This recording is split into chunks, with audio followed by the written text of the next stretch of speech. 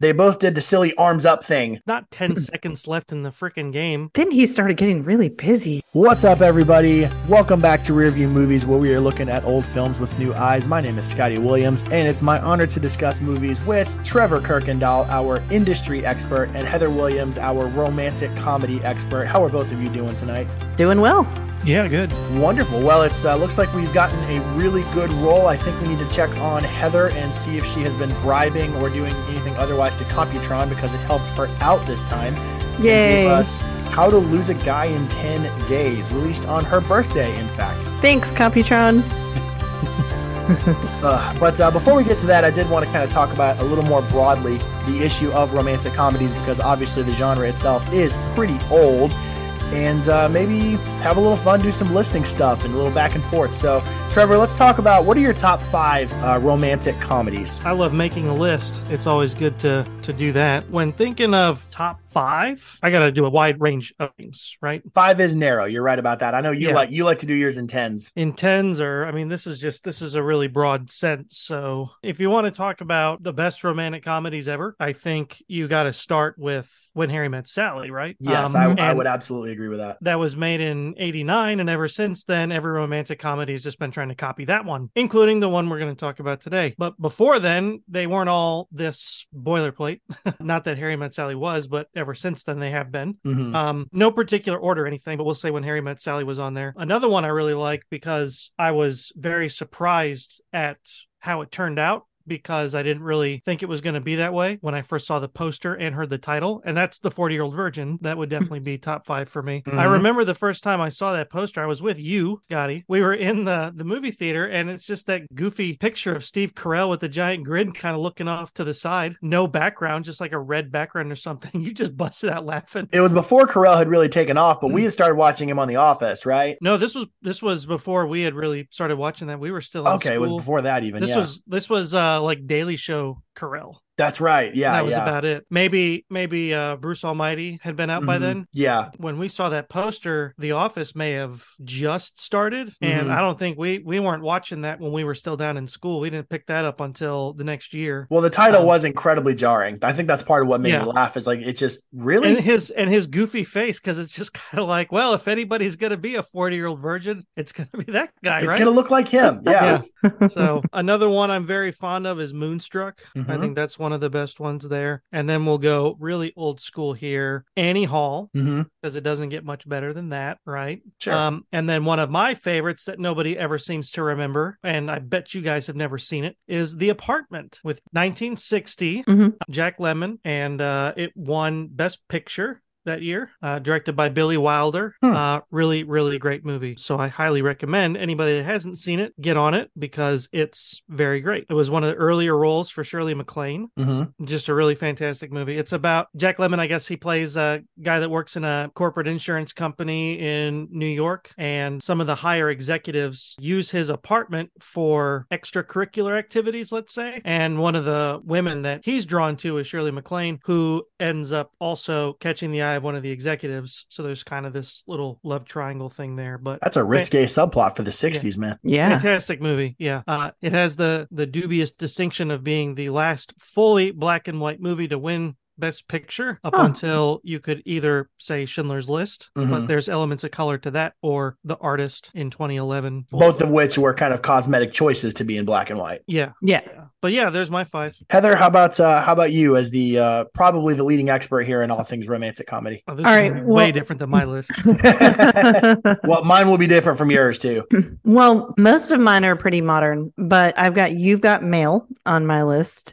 I've always loved that movie. One of my all-time favorites, definitely Maybe. I love that movie. I could watch it again and again and again. Is that with Mandy Moore? Ryan Reynolds and the woman that married Sacha Baron Cohen, redhead. Yeah. Isla Fisher, yeah. That is a very good one, yes. Yeah, I love that movie. I have 27 Dresses, and surprisingly, I really like this movie. It's kind of weird, but 50 First Dates. I think the premise is unique. It's a little off kilter, but ultimately it's very, very sweet. I like Drew Barrymore. So that one is a very surprisingly good movie. It is. I remember seeing that and was being very, very impressed by it. I really like that one. I like how you include You've Got Mail and 27 Dresses, because there's two other ones that are similar, maybe. Mhm. Okay. That I would maybe say I like a little bit better than those. Okay. Rather than You've Got Mail, I would take the other Tom Hanks, Meg Ryan, Sleepless in Seattle. Mhm. Fantastic. We were just up in New York City back in May. I was up there with my mom and my sister, and we were trying to figure out which building we were going to go on top of. Mhm. And we were like, oh, we go to the One World Trade Center because that's the highest point in New York City. And my sister said, no, Tom Hanks didn't go there. Then 27 Dresses, I think it's the same author of The Devil Wears Prada. Mhm. Oh, That's yeah. a really great one too. I do love that one. But fantastic choices. Thank you. Absolutely. And 50 First Dates, surprisingly earnest for an Adam Sandler comedy. It's because true. usually Adam Sandler comedies are so kind of distorted. The characters have one or two of these traits that are so outside the mainstream that I actually, 50 First Dates pretty grounded as those movies go. Well, I guess in my top 5, there are 2 movies that have already been mentioned in y'all's in out of yours, so I won't repeat.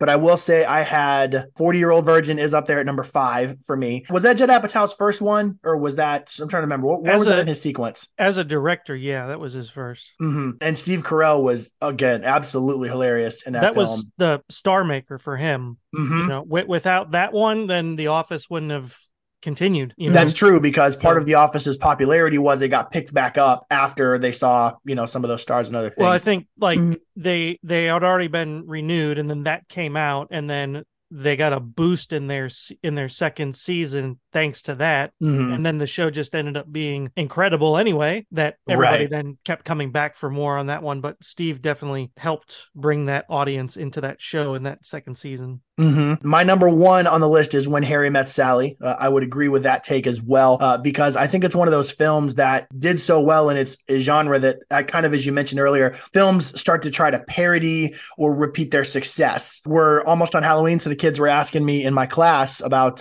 somebody gave me a little Jason Voorhees toy. And I was like, yeah, you wouldn't believe it, but the director of Friday the 13th just straight up admits that he was copying Halloween and was trying to do Halloween but gory. And The Blair Witch Project is a film that for years after people tried to make that they essentially created a found footage horror genre all on their own. I mean, I think When Harry Met Sally kind of created that thing that people tried to follow. My other 3 that were not mentioned by either of you, the second one for me is 10 Things I Hate About You. Mm-hmm. Really good Heath Ledger performance. See, I'm not as big into that one as a lot of people are. I don't think it's all that, but I get it. So yeah, well, and it might be Heath Ledger. It might be the Heath Ledger sort of effect where you're like, man, that guy passed away. Gosh, he was so good in those movies. And, then you remember that film. Number 3 for me is Groundhog Day. Yeah, I was debating putting that one in there too. That one is really, really good. If I had 10, that'd probably be in there.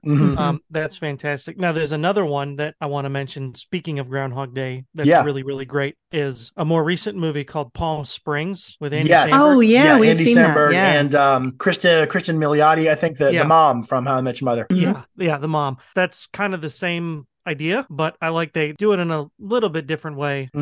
I was thoroughly impressed by that one when I saw it, and that made my best 10 of the year it came out. No, I agree. That movie was very good. And I think I told Heather the same thing. There was really no understanding of how Bill Murray was going to get out, and the film never really entertained too much the idea of how does he get out, as much as it just Bill Murray having fun with it. But they explored it a little more in Palm Springs, and I did think that was entertaining. Yeah. And honestly, I think Groundhog Day kind of pushes the definition of a romantic comedy, because the romantic subplot is there, but the main plot of the movie is he just realizes he's repeating the same day over and over again. Speaking of pushing the definition of the genre, the last one I put in, which I had in at number 4, was Coming to America. Technically a romantic comedy, but maybe not necessarily, but it is a movie about a guy that's trying to get a girl, and it is hilarious. Not in the traditional sense. Yeah, I wouldn't classify it as that. I see Wikipedia does, but that wouldn't be my first thought. Yeah, but I would say if it does fit the category, it's absolutely there, because it is pretty trademark Eddie Murphy and Arsenio Hall action. But that's my other one, and I guess it goes back to, does the romance have to be the main plot of the movie for it to count as a romantic comedy? Yes, because you can have a comedy that has romance in it, but it's not a romantic comedy. Right. Which for me probably just disqualifies Groundhog Day and Coming to America. But yeah, well, yeah, I mean, Groundhog Day, I guess you could call it that, but that one is probably still a bit of a stretch too, because he's not motivating himself based on his attraction to Andy McDowell. Right. It starts off with selfish reasons, but then turns into just making everyone's life better, and part of that means that he needs to get with her in the end. So, after trying to find out what time was too early for flapjacks, of course. Right, yeah. We still got one more chance because this movie is 30 years old, so we do have one more shot for December to maybe get that one. Oh, I'd be fine with that. It is vintage Bill Murray. Yeah, so we'll see. Well, then I guess that jumps us right into the subject of our film, How to Lose a Guy in 10 Days. That's our episode for today. Trevor, tell us some of the tail of the tape, our credits on this film. Yeah. So we got How to Lose a Guy in 10 Days. Movie's 30 years old. It was released February 7th, 2003. Hey, happy 19th birthday, Heather. Thank you. And happy 20th to me. About to say, and Trevor's birthday as well. This was a red letter day for humanity. Yeah, right. Yeah, for those that don't know, me and Heather share a birthday just a year apart.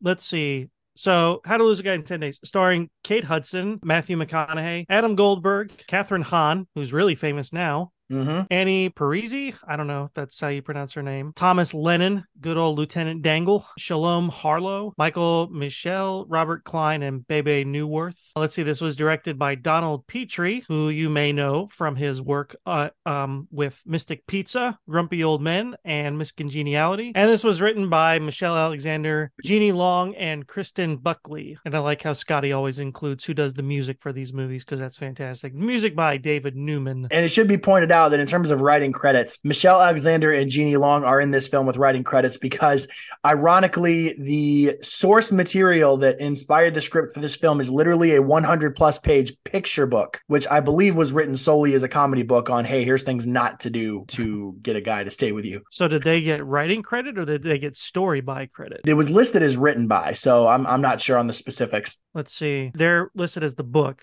Michelle Alexander and Jeannie Long, so they don't have the screenwriting credit, but they get the book credit. The screenplay credit goes to Kristen Buckley, Brian Regan. It's not that Brian Regan, though. Oh, it's not? Oh, gosh, I thought it was the same guy. No, not a stand-up Brian Regan. There's a screenwriter, Brian Regan, and not the same guy. Well, it is what it is there, I guess. My fault. Heather, give us some of the budget and critical information for How to Lose a Guy in 10 Days. Sure. This movie had a $50 million budget, and it grossed in U.S. and Canada. It opened with $23 million and overall grossed $105 million. Worldwide, $177. And okay, so we were talking about this a few minutes ago. In 2003, it won a BMI Film Music Award, David Newman. And Kate Hudson's performance was nominated for a Stinker's Bad Movie Award for Worst Actress.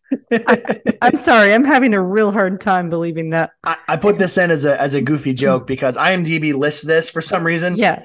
This is a kind of a parody movie awards thing that was made up by two guys that used to be, I think they were ushers in a movie theater, and they created this society of really bad awards, and I think they would send ballots out to the general public. Their last awards were given out in 2006, but they did apparently take aim at Kate Hudson. I pointed out for Trevor as a funny joke, they also gave the Biggest Disappointment Award to the Blair Witch Project in 1999, and they also bestowed the Most Overrated Film Award on two titles that I think we saw together, Syriana and Babel. Wow. Syriana and Babel, they gave that what? They gave them Most Overrated Film Awards in their respective years. No. Yeah, I think it was kind of an amateur outfit anyway. They would make up a lot of different awards. They had one award named for a child that was like worst performance by a child in a movie.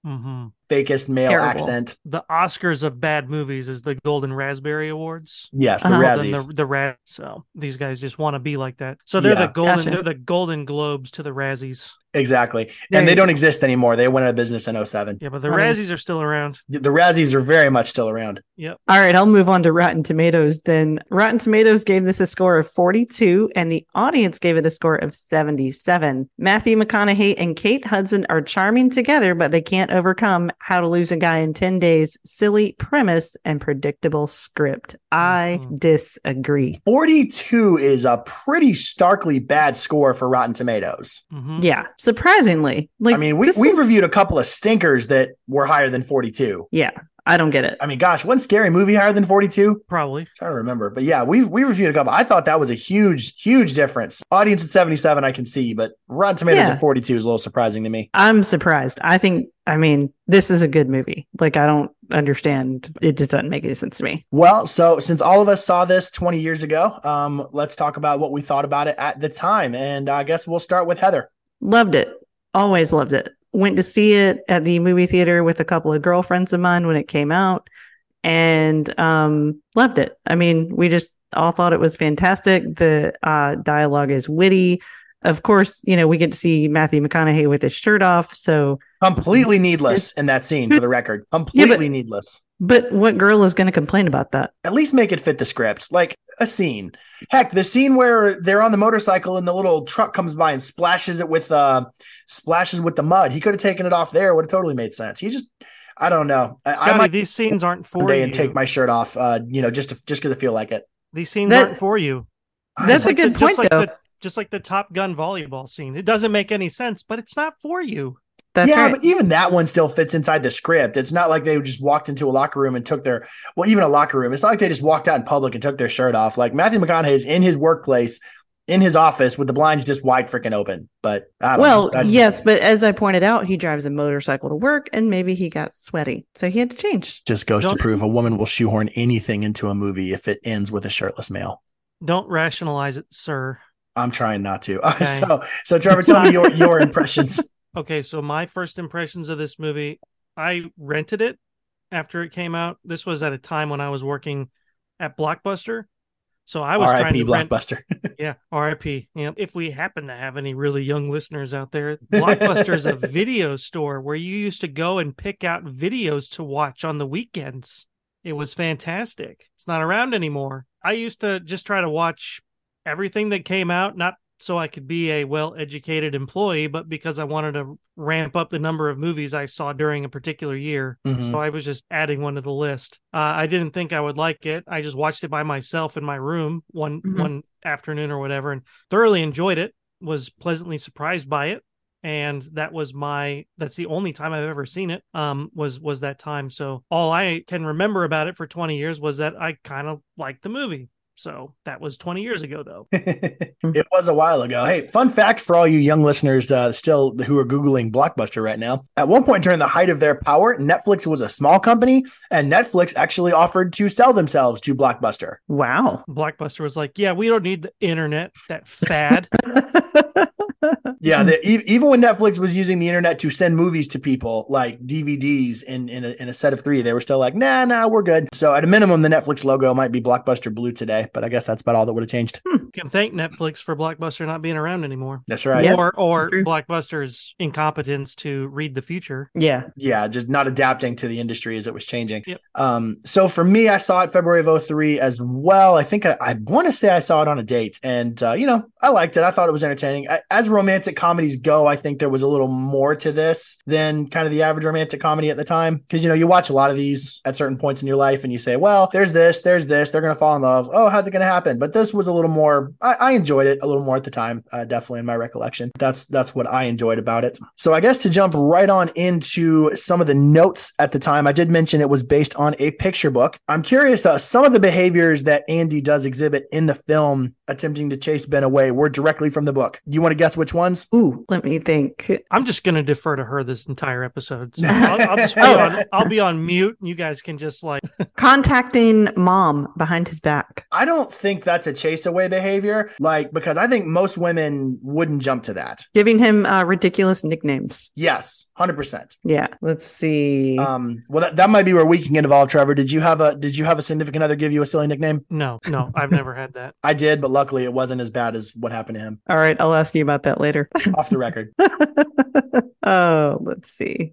I did attempt to get a copy of this book before we got to the episode, but wound up not doing it because I didn't feel the need to pay for the book to be shipped here on Amazon. But one thing I will point out pretty much immediately, because I thought it was starkly different, was Andi's baby voice. Mm-hmm. So the baby voice is specifically mentioned as something that women do to drive men away when they talk in a baby voice. And there was to the point at certain parts where Andi was talking in a baby voice, and she would, when she wasn't talking in the baby voice, and she it almost, gave a schizophrenic vibe in my general opinion. Yeah, it definitely did. She was all over the place. Her baby voice felt more psychotic than baby. Right. It had just been the acting choice of Kate Hudson. Mm-hmm. Yeah, that was my thing, is that I thought that was a little weird and going to the general question of what actually does and doesn't turn off men in the early phase of a relationship. One of them I think I would agree with was the immediate use of the L word and the immediate boyfriend title. But I will say, when in the film did she actually bust out the L word? Because she didn't say it on the first date. I don't think she does say it in the film. The first time I remember her saying it is after they have the fight when she goes nuclear at the poker game and she says, "I love you, Benny Boo Boo Boo, but I don't have to like you right now." That's the first time I remember her saying it. Yeah, I forgot about that. And then there was the love fern. Maybe she mentioned it when she brought in the love fern. That cannot be in the book. Ain't no way. I don't know. I would love to have any listeners let us know if any girlfriends were extremely clingy via succulents or plants. Let's bring the plant on over. Yeah, I don't think that would have. I mean, maybe a cactus or something, because the cactus is small and doesn't take your apartment over, but a fern? I thought that was a little much. I thought it was funny. But I mean, when you go back to the premise, like she's using all the classic mistakes that women make to drive this guy away. But because of the bet on his side, he's letting a lot of these classic mistakes just roll on past him. And so she's getting desperate. Well, and actually from that, I do want to jump over to one interesting point that I think is kind of missing in the conversation. And it's because it would have probably fundamentally altered the movie. So David Edelstein, I found this in a review he wrote for Slate in 2003, around the time I think it was a critical thing around the time the movie came out. He says, the movie is okay, hobbled out of the starting gate because Andi doesn't go to bed with Benjamin right away. And if she doesn't sleep with him and then start in at once with the I love you stuff, the experiment doesn't have the naughty zing you've been primed to expect. Most guys will put up with anything before sex. In interviews, the director said he objected to the first script he read in which the couple did go to bed on their first date on the grounds that it would send the wrong message to his 12-year-old daughter. When you set out to make a comedy for your 12-year-old daughter, well, if you're any kind of dad, it probably won't be very sexy. And I bet Petrie is a great dad, but he is a spineless director. Thoughts? Well, if that's the reason that he changed the script, then yeah, that's pretty spineless. Yeah. Because why? This movie's not for 12-year-old girls. No, it's not. No.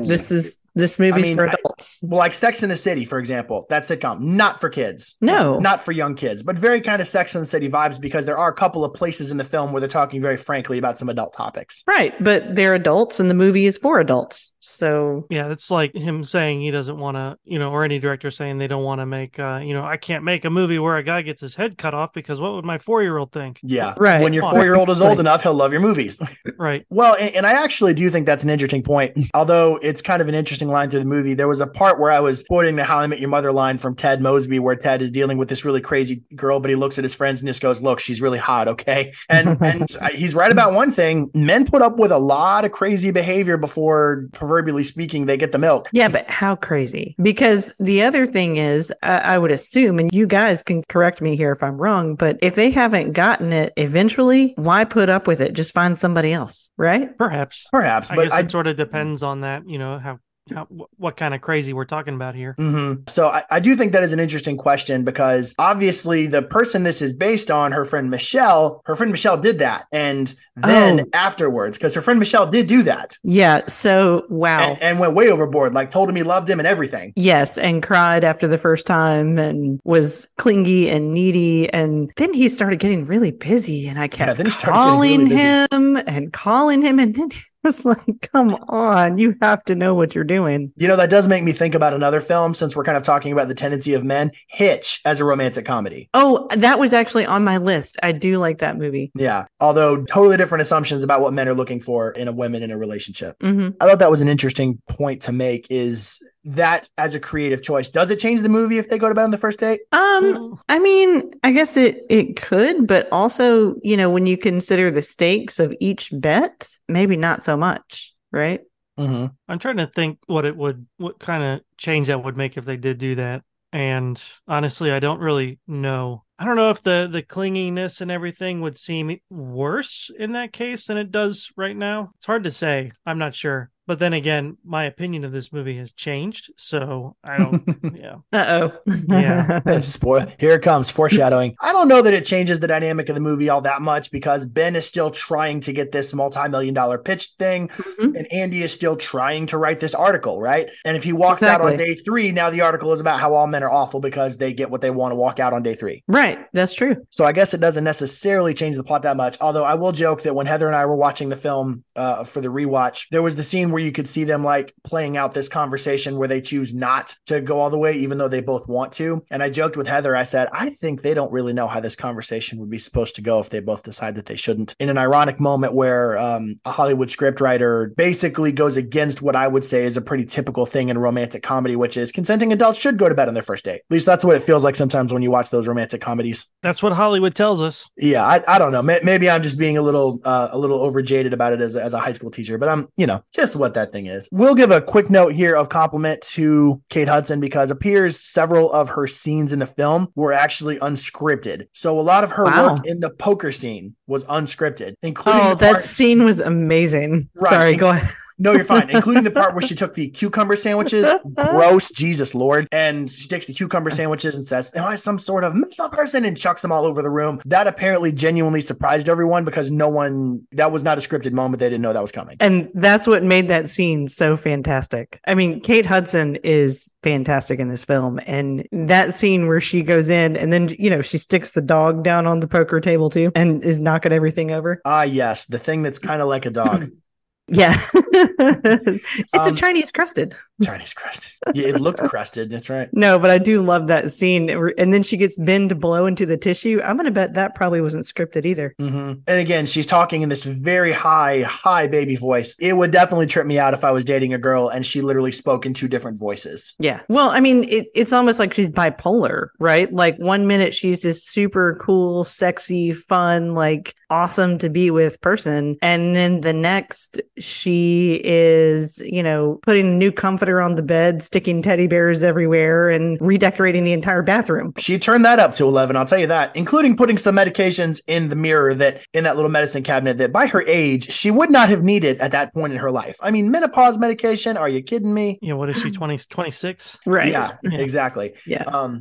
Speaking of age difference, Matthew McConaughey apparently almost did not get this role. The only person I could find who almost got Andy's role was Gwyneth Paltrow, but apparently they backed out due to scheduling conflicts. But McConaughey is 10 years older than Kate Hudson when they make this movie. Mm-hmm. Is that something that you think is really noticeable in their chemistry? No, not at all. Yeah, that was the general consensus. In fact, even Kate Hudson herself said, apparently when they were discussing it, she said, my husband is 13 years older than me. What's the difference? Well, fair. I don't think that plays a role at all. And in the nightclub where they first meet, I love the dialogue there where they exchange a single word back and forth before they leave the club together. Yes. I mean, that was like, and I'm going to assume that was written, but that was great. Just very witty and fun. And just the chemistry between them right off the bat was right there. Mm-hmm. Well, and they're having that one word exchange with each other where they're kind of getting to know each other. And then Matthew McConaughey's like, hungry, almost insinuating like, well, instead of going to where we both want to go, do you want to go eat? And she kind of like changed her face, her body language changes. She went starving. And I thought that was actually a really, really good scene. Yeah, it was. Which brings me to a point, probably my biggest ultimate plot hole issue, which is a joke they visited once and then didn't really explain or pay off at all later. Ben has prepared this completely immaculate lamb dinner that looks like something out of the Food Network. I mean, it looks gorgeous. It's got this cherry glaze. He's got potatoes with it. It looks amazing. Yeah. He's getting ready to slap it down on the table for her. And she starts to cry and says, I wish I ate meat. You guys had crab on your first date. Yeah. So don't some people like consider seafood to be like not real meat somehow?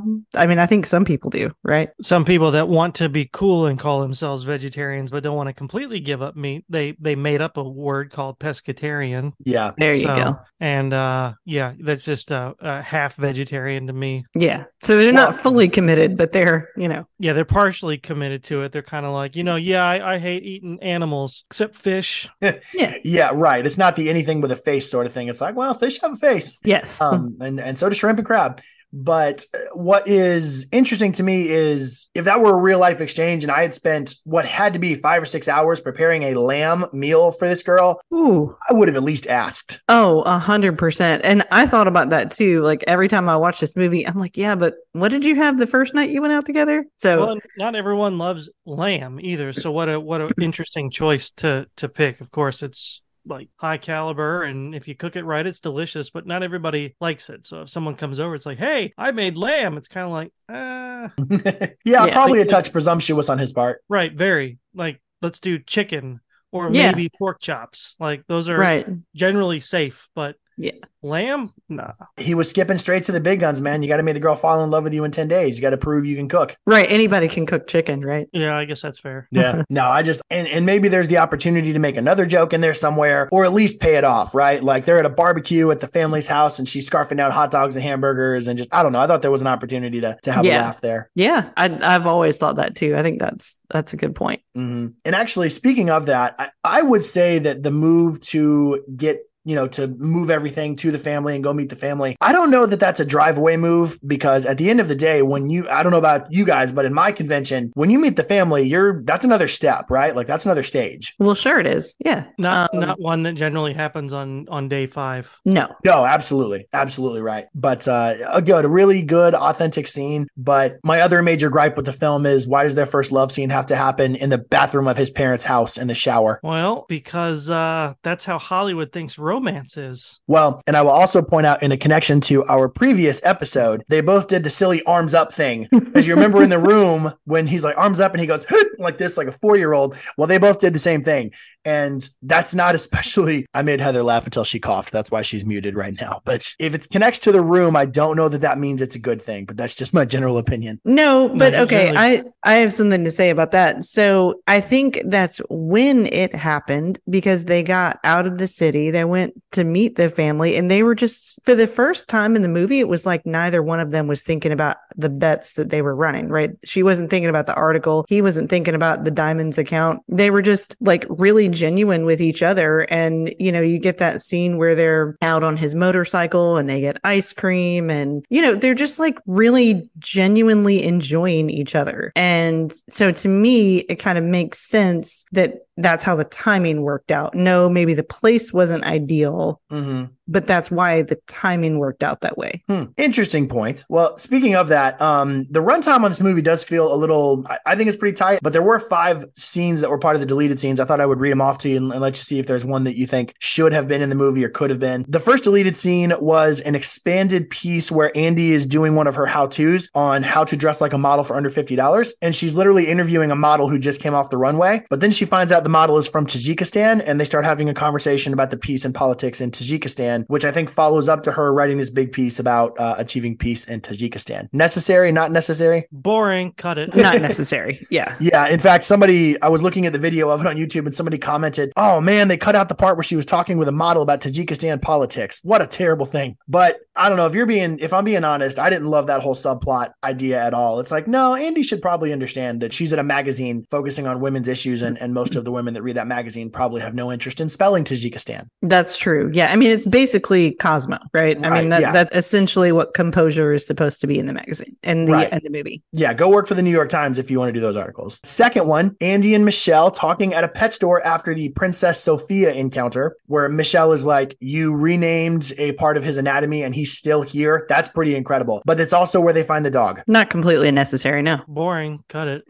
Andi and Michelle after the fake couples therapy scene, where Michelle's having to kind of explain why she just on the spur of the moment suggested the trip to the meet the family, followed by Ben picking up Andi for the trip to Staten Island. Now, what was interesting about that scene, and this is one thing I would advocate for this scene, Andi comes up and she's late. She was late again. That would be a typical drop behavior, to be late to the pickup, but she's late for Ben to pick her up, and she starts greeting him in that high baby voice again, like, hi.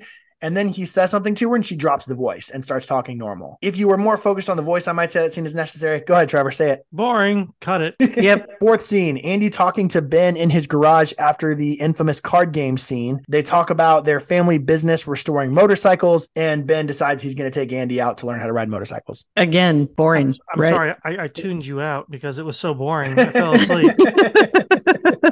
Cut it. Oh, okay. And last scene, maybe this is the one I would have put in if I were having to get extra time. Lauren and Michelle trying to get a hold of Andi after the Delaware party, after the You're So Vain, after the blow up. Kind of a mirror image of when Andi went to get Michelle. Now Michelle does everything in reverse. They come out, they got the coffee, she gives her the dress, and Andi is doing her own version of post-relationship wallowing. That I could actually see keeping. I mean, it's not completely necessary, but I could see keeping it. Well, this movie's already pushing 2 hours, so that's already asking a lot for folks to dedicate to this kind of movie. So cut it. Fair. Cut it. Move on. Speaking of the Delaware party, the necklace, the Isadora necklace that she wears at the party. Heather, you want to talk about that for a little bit? Gorgeous. positively beautiful. Oh my gosh. So the party itself is fantastic. I'm not a big fan of the whole frost yourself thing, but I told Scotty when we watched the movie, I said, maybe I'm not a big fan of the frost yourself like slogan or whatever, but having everything frosted at the party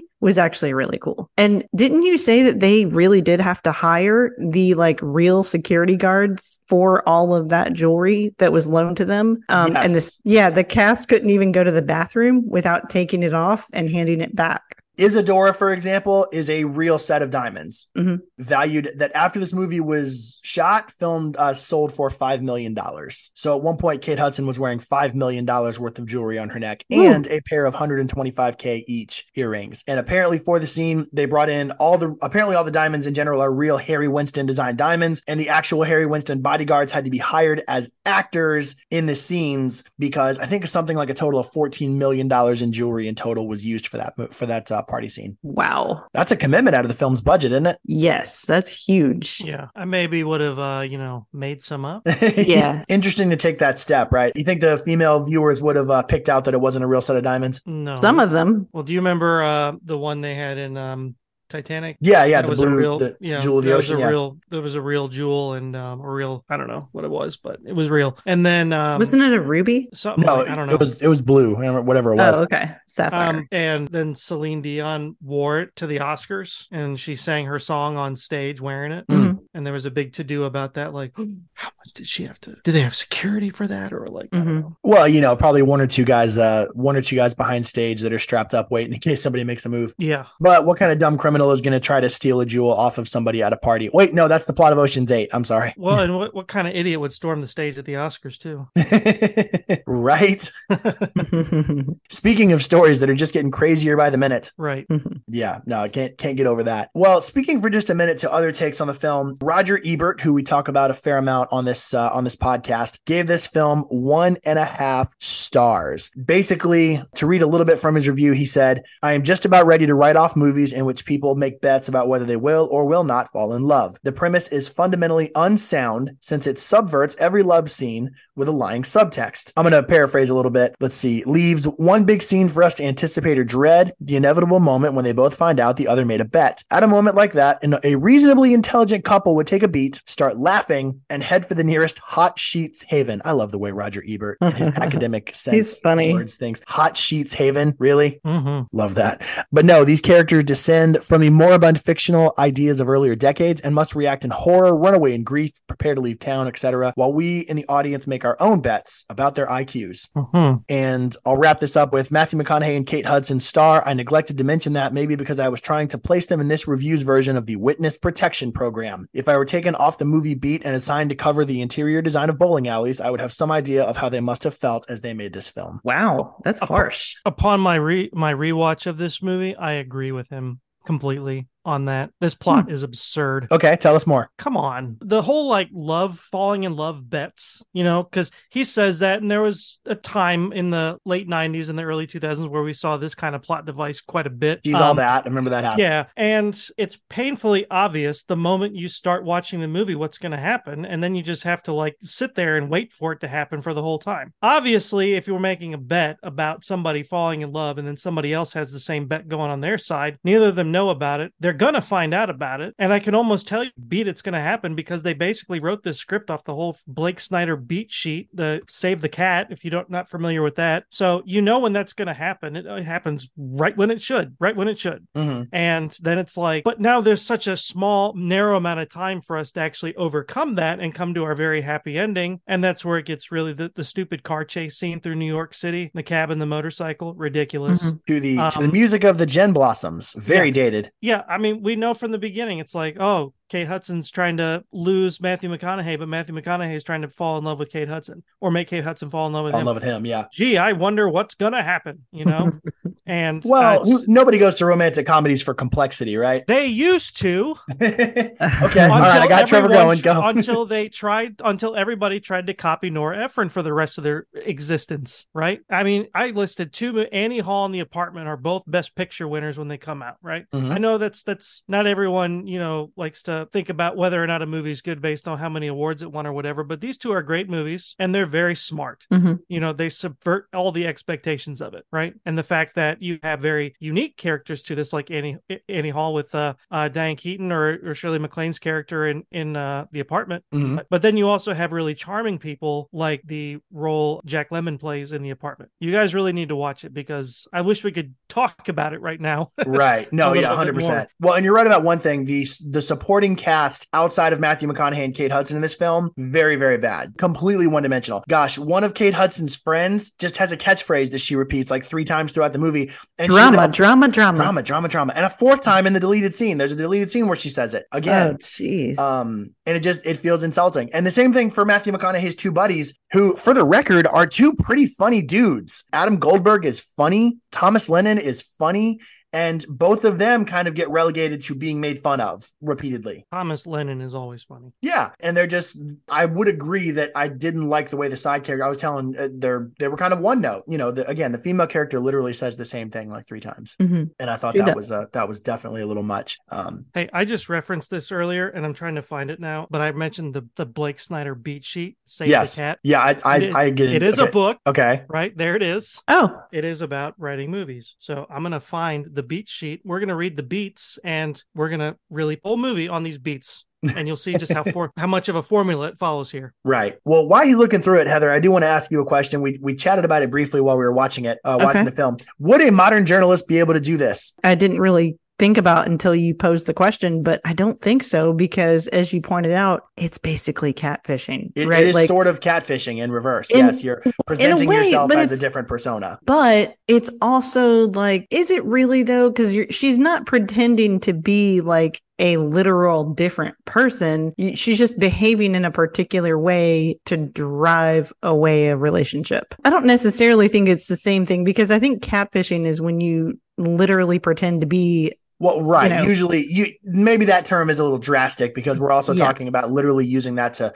blackmail or extort someone, generally with that kind of thing. Right. And that's not what she's doing. She's just saying, all right, what are the classic ways that women drive men away? Well, let's just use that as basis for this article, right? Clingy and needy and just the baby talk and, just the ridiculous things like. And the love fern and the pink cover on the toilet and the sending baby comforter. Yeah. And sending him to get her a soda with 15 seconds left or a minute left in the game. Come on. Oh, that was dirty. That was completely dirty. That was horrible. That was terrible. And that made me cringe. See, we would have had our first fight if you had done that to me on a date. Because I'd have been like, you can wait. We'll get a drink on the way out. No, I would have never done that because for our listeners, I'm a huge basketball fan. So I would have never done that. And I love sports. And we went to Cameron Indoor Stadium for a game on one of our first dates. We absolutely did. I took you to Countdown to Craziness. Yeah. I would tell you whose senior year it was, but I'm not out here to date ourselves. Quit bragging. It's a bucket list place for many, many people.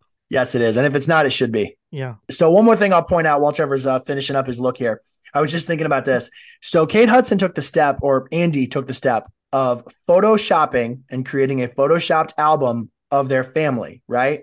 That was so weird. This would only be the second time we saw a romantic couple do this. You remember? I'm trying to now that you've mentioned it. It's a bold move to Photoshop yourself into pictures of your children with their real family. Bold the right word? A Michael Scott move. Oh, that's so bad. So I got it here and I was looking through it again and there's names for them for each beat, but some of them kind of have to pull out some other parts here and we can discuss that too. Okay. As we get to it, just to make it make sense, because some of it, just saying it might not bring you that whole, let you know what beat we're talking about here. It might be pretty visual, yeah. Yeah. So there's 15 beats. The first one is the opening image, page 1. Mm-hmm. I mean, that's anything. And this is all based on a 110-page script too. So If it's a longer, so a movie that's 2.5 hours roughly, or just under 2 hours. 110? Under 2 hours, yeah, under 2 hours. Thank you. It's one 1 minute per page, yeah. Yeah. So 110 minute movie, an hour 50. So a little bit shorter in script than what we had here, but not by much. So think about this. And Heather, since you know the movie a little bit more, you might be able to speak to some of these things as they happen. But so you got your opening image, and this is supposed to be like where you date your first impression, the tone, the mood, the type, the scope of the film, right? So we don't really have to have something huge and grand here. We all know what it's going to be, right? It's all pretty lighthearted fare, so it doesn't have to have like some real huge, massive image or whatever. But if the movie's supposed to be about something big and enormous, then it should have a big and enormous image there. But it does do a lot, and a lot of people don't really put too much time and effort into thinking through what that opening image is going to be. On page 5, we have our theme stated. That's the second beat on the beat sheet here. And the theme can be anything, really. The movie's thematic premise must be stated by page 5. So within 5 minutes, we know the theme of the movie. Do we know the theme of the movie within 5 minutes of this movie? Yes. Yes, we sure do. So the next one, the third beat actually covers the first 10 pages, so 1 through 10, which is always really big for a screenwriter in general, because usually you got about 10 pages before somebody puts it down and picks up another one, because nobody's got time to read the thousands and thousands of these things that come in to Hollywood studios every year. So within the first 10 pages, you really have to set the whole movie up, right? Is the whole movie set up within the first 10 minutes of this movie? They're at Mullins inside of 10 minutes, aren't they? I think so. She's got her assignment within 10 minutes, right? Yeah. Oh, yeah. Well, she does. And Ben's got his assignment within 10 minutes too, I think. Yep. So it's set up within 10 minutes. So we're doing pretty good here on the beat sheet. And then page 12 is the catalyst. And this is what really drives us forward here. In the book, he quotes it here. He specifically he's referencing other catalysts that happen that happen on the 12th minute of the movie, especially here. So one of the examples he uses here is the dinner at which Reese Witherspoon's fiance announces he's dumping her in Legally Blonde. That's the catalyst. It probably happens within the 12th minute of the movie. It does, yeah. So do they pretty meet quickly? Yeah. Do they meet in 12 minutes here? Right at, I think. I would say between 12 and 15. Yeah. Yeah. So pretty good. Which brings us to the next part. This is the fifth beat. This is the debate. He says it's the last chance for the hero to say, this is crazy, and we need him or her to realize that. Should I go?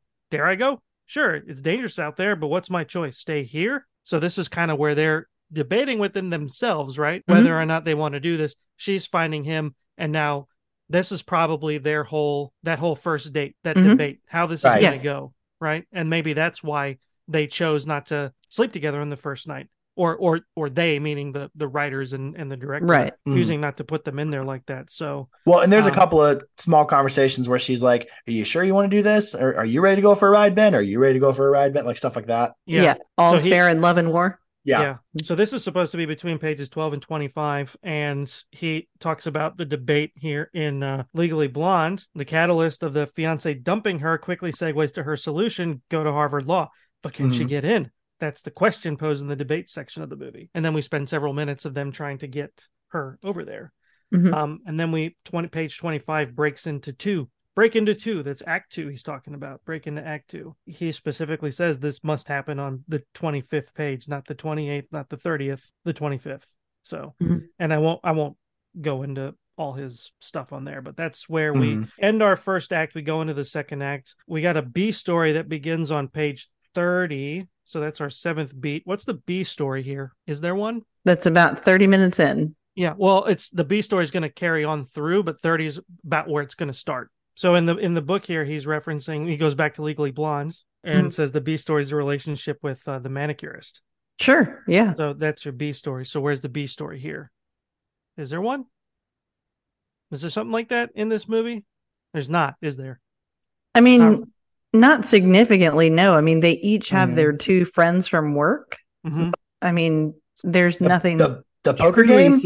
No, those are. I know I'm still stuck on the A story, but I'm not finding anywhere that they diverged enough from the main story. No, is my thing. There's not. And that is where you need that, because you need to keep things a little bit more engaging and entertaining. You can't just rest on your A story the whole time. So this next one is pretty self-explanatory. Between pages 30 and 55, fun and games is what he calls this beat. Nice. Yeah. And we know that. So the whole big chunk of the movie is the fun and games. So they nailed that one. I would say that was probably the bulk of the movie. Yeah. Yeah. Well, then at 55, that's where that's the midpoint. That's the next the midpoint, page 55. That's where that's the dead center here. So, and this is where things can either go up or down. He says the movie's midpoint is either an up where the hero seemingly peaks, or it's a down where the world has collapsed all around the hero, and it can only get better from here on out. So at our midpoint there, I'd say the midpoint is probably the parents' house, right? Yeah. Yeah.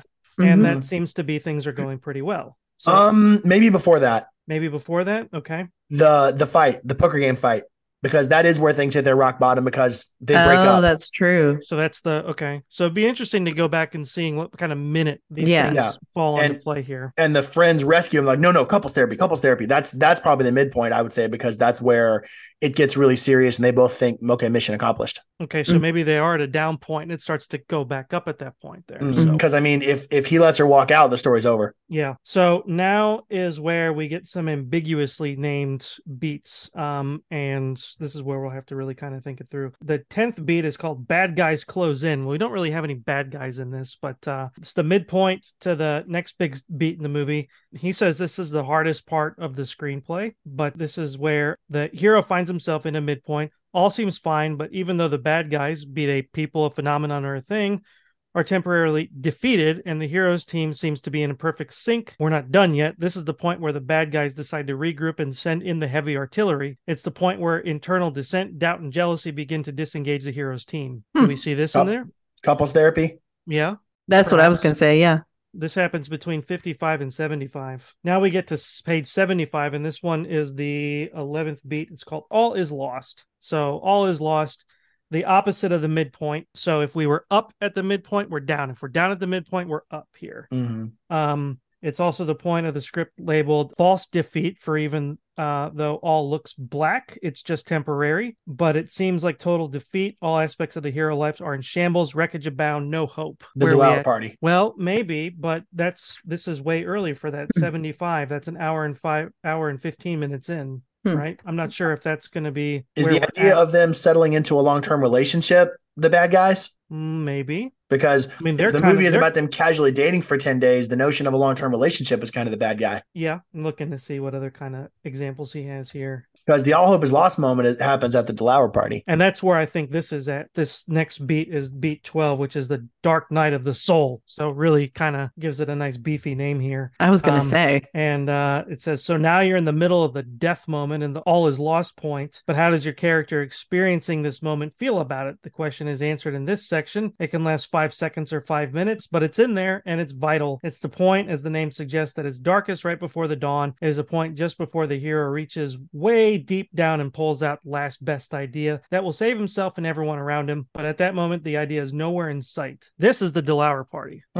Even though it's listed at 75 to 85 in pages. So they push this way back. But yeah, then we get to our last couple, which is the break into 3. This is going into Act 3, page 85, where the A and the B storyline line up and it kind of moves us to the end of the movie. And then we get our finale, and then which is 85 to 110, and that is our big stupid chase scene. And then we get to our final image, which is supposed to be the opposite of the opening image. So, I think one of the B stories could be Michelle's character in this movie, because it may not be at exactly the right time. That's a fair point, because the guy comes back.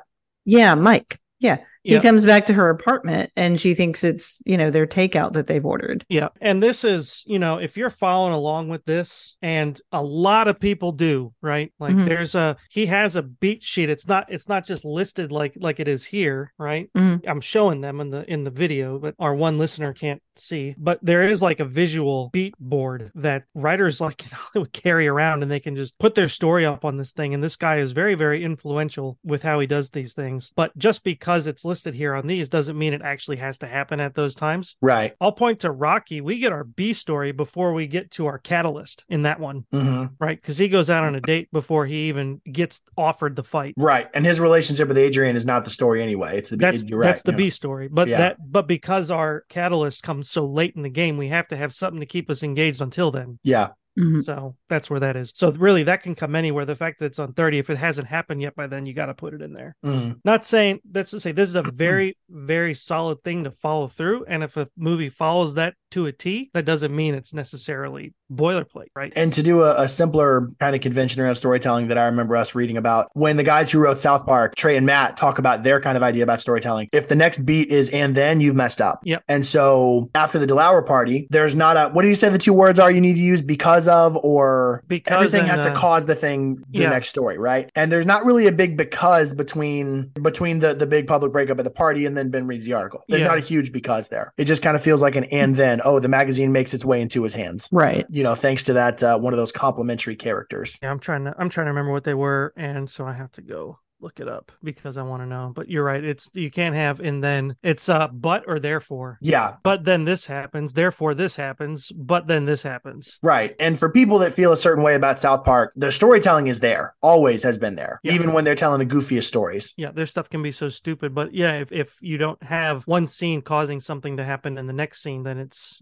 boring, right? Right. This happens, and then this happens, and then this happens. Now that I think about it, that might be kind of where my problem lies in this one a little bit, because when we have our little fun and games section in there, nothing seems to push it forward. It's always, we have the first date, and then we have the second date, and then we have the third date. Yeah, a lot of hijinks, nothing really causing each other. Correct. Yeah, no, that's a fair point. In fact, you could theoretically make it better if the stakes of him wanting to leave were raised at every single date.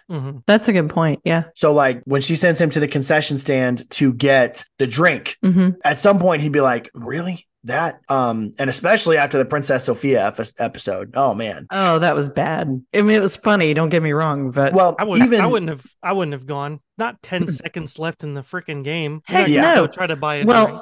And as I pointed out, most concession stands are closed by then anyway. That's true. If you and I had done that a date, it was like, nope, we're getting something on the way home. I'm not, anyway, so wrapping this thing up, putting a bow on it. So Trevor, we kind of got a little bit of your opinion on the rewatch there, but is there anything else you want to flesh out? No, this is one of the reasons we do this is because I had a very favorable opinion of this movie up until I watched a rewatch, and now it's thumbs down for me. In the toilet. Yep. I'll mention it because I think it feels natural to give Heather the last take on this. On my rewatch, I will say that with a more critical eye, there's a couple of small things I didn't enjoy, but that also is viewing it through the lens of, well, it's a romantic comedy. There's certain things to expect. A certain amount of complexity maybe could be there, maybe couldn't be there. One or two plot holes, but I will say my enjoyment was probably at or around the level it was the first time, if only because the company feels a certain way about it. Speaking of that, Heather, what do you think? I still love this movie. I will still watch this movie again. It is like one of my go-tos if the kids are in bed and you're out DJing and the house is quiet. If I find it, I'd be like, ooh, yeah, I'll watch that again. I will say now that I watched it with you, yeah, maybe the side characters are a little bland, a little boring. Maybe they need a little more of a storyline there. But I mean, I still love the movie. I'll watch it again. Yeah. I'm wondering too if part of my thing is I can't see Matthew McConaughey like this anymore because in 2003, this is what he was doing. This was it. He was in every other romantic comedy movie. That was it. Right. And now he's an Oscar winner and all he does is really dramatic stuff. And I can't not look at him anymore and not see like the character he played in True Detective on HBO or see his Oscar winning performance in Dallas Buyers Club. Like I know what he's capable of doing and he's not showing it here. But in 2003, this is all I thought he was. Well, and a lot of actors take that trajectory, right? I mean, Heath Ledger, 10 Things I Hate About You, I would say relatively unknown around the time that was made. You know, even the ones I mentioned, Coming to America, Groundhog Day, 40-Year-Old Virgin. A lot of those people went on to star in very successful, serious roles at that particular part of their career. I'm thinking Carell. I mean, because he had done serious roles before that and did after that. No, he's more recent. I think it wasn't like I'm thinking Little Miss Sunshine, which was 2006, I think. What year did he do Foxcatcher? That was after he was off The Office. That was after The Office. Okay. That was 12 or 13, somewhere around there. 14 maybe. He doesn't really do these type of 40-Year-Old Virgin or any of those Apatow type movies anymore. So, but yeah, you're right. Like he's gone through that trajectory. So I don't know. next year, 40-Year-Old Virgin will be 20 years old. We land on that. If we rewatch that, are we going to have some different thoughts on that one? Oh man, it makes me a little nervous because that film was a lot of fun and when you first watched it and really kind of struck that balance. But speaking of what's next, I guess it's time to fire up Computron and have it tell us what our movie is going to be for the next month. One last time for 2023, we'll have to reset Computron with 120 new movie titles. But you love to make lists. So. I do love to make lists, so I'm ready to go. Let's do this. Trevor's in paradise. Yeah, and on my spreadsheets too. So, all right, fire it up here. No whammies. Let's see what we got. And all right, no Exorcist, Heather. You survived the year. Yes. Okay. No Groundhog Day either, Scotty. Sorry about that. But disappointing. Computron must know Christmas is next month. So it gave us a Christmas movie. Oh, fun. What did we get? 40 Years Old, Trading Places. Oh, That's man. a Christmas movie, right? Yeah. Maybe by strictest definition. That might be part of our discussion. Are we talking like Die Hard Christmas movie here or? Yeah, probably. Yeah. No, excellent movie though, man. Dan Aykroyd, Eddie Murphy, Jamie Lee Curtis. Oh, that's gonna be good. That's gonna be good. I'm ready for that. I haven't seen that one in years and years. So plus one of a small, super niche group of movies to teach general America about stocks. Yeah, right. Yeah, be interesting. That and The Big Short. Yep. Oh, The Big Short. Oh, fantastic. That movie was amazing. Can't wait for that to be 20 years old. We can talk about that one. That's right. So. Well, folks, we're so glad you chose to join us for this takedown of romantic comedies and How to Lose a Guy in 10 Days. Please make sure to follow the discussion with us as we're getting ready to check out Trading Places. Follow us on our socials, have those conversations with us, and we're really excited to encourage you to check out an old film with new eyes.